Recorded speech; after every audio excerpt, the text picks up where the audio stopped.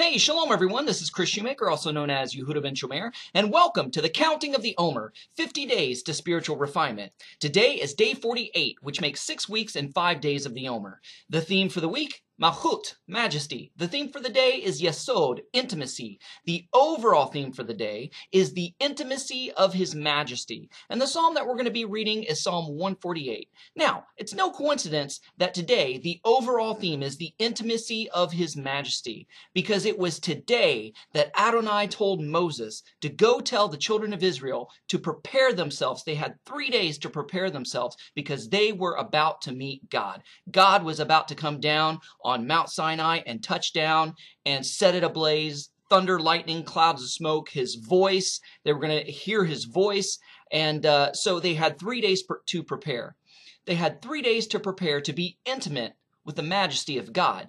Now, whenever we want to become intimate or we're going to some sort of intimate social gathering, we spend hours, well, maybe not us guys, but some of us will spend hours primping and preparing, taking a bath and shaving and putting on makeup and doing up our hair and picking out just the right kind of clothes. Make sure they're ironed and pressed, all in preparation for one type of intimacy or another. And the ironic thing is they had 3 days to prepare to become intimate with God, to meet with him. But the ironic thing is that they were not to be intimate with each other. In other words, they were to abstain from sexual intimacy with their spouses for 3 days until after they met with God. So, to be intimate with God, he's got to be the number one, only main focus. So Exodus 19:14 through 15 says, "And Moses went down from the mount unto the people and sanctified the people." Key word there.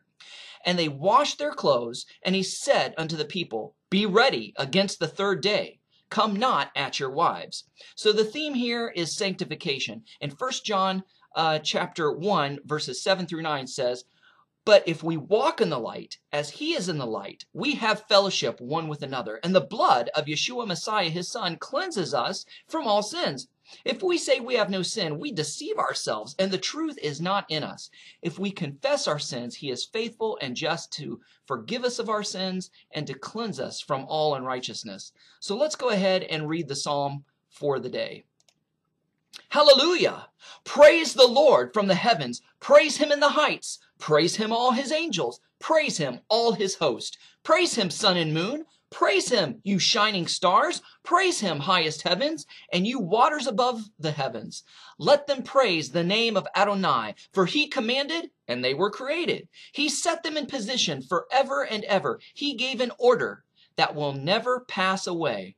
Praise the Lord from the earth, all sea monsters and ocean depths, lightning and hail, snow and cloud, powerful wind that executes his command, mountains and all hills, fruit trees and all cedars, wild animals and all cattle, creatures that crawl and flying birds, kings of the earth and all people, princes and all judges of the earth, young men as well as young women, old and young together. Let them praise the name of Adonai, for his name alone is exalted. His majesty covers heaven and earth. He has raised up a horn for his people, resulting in praise to all his godly ones, to the Israelites, the people close to him.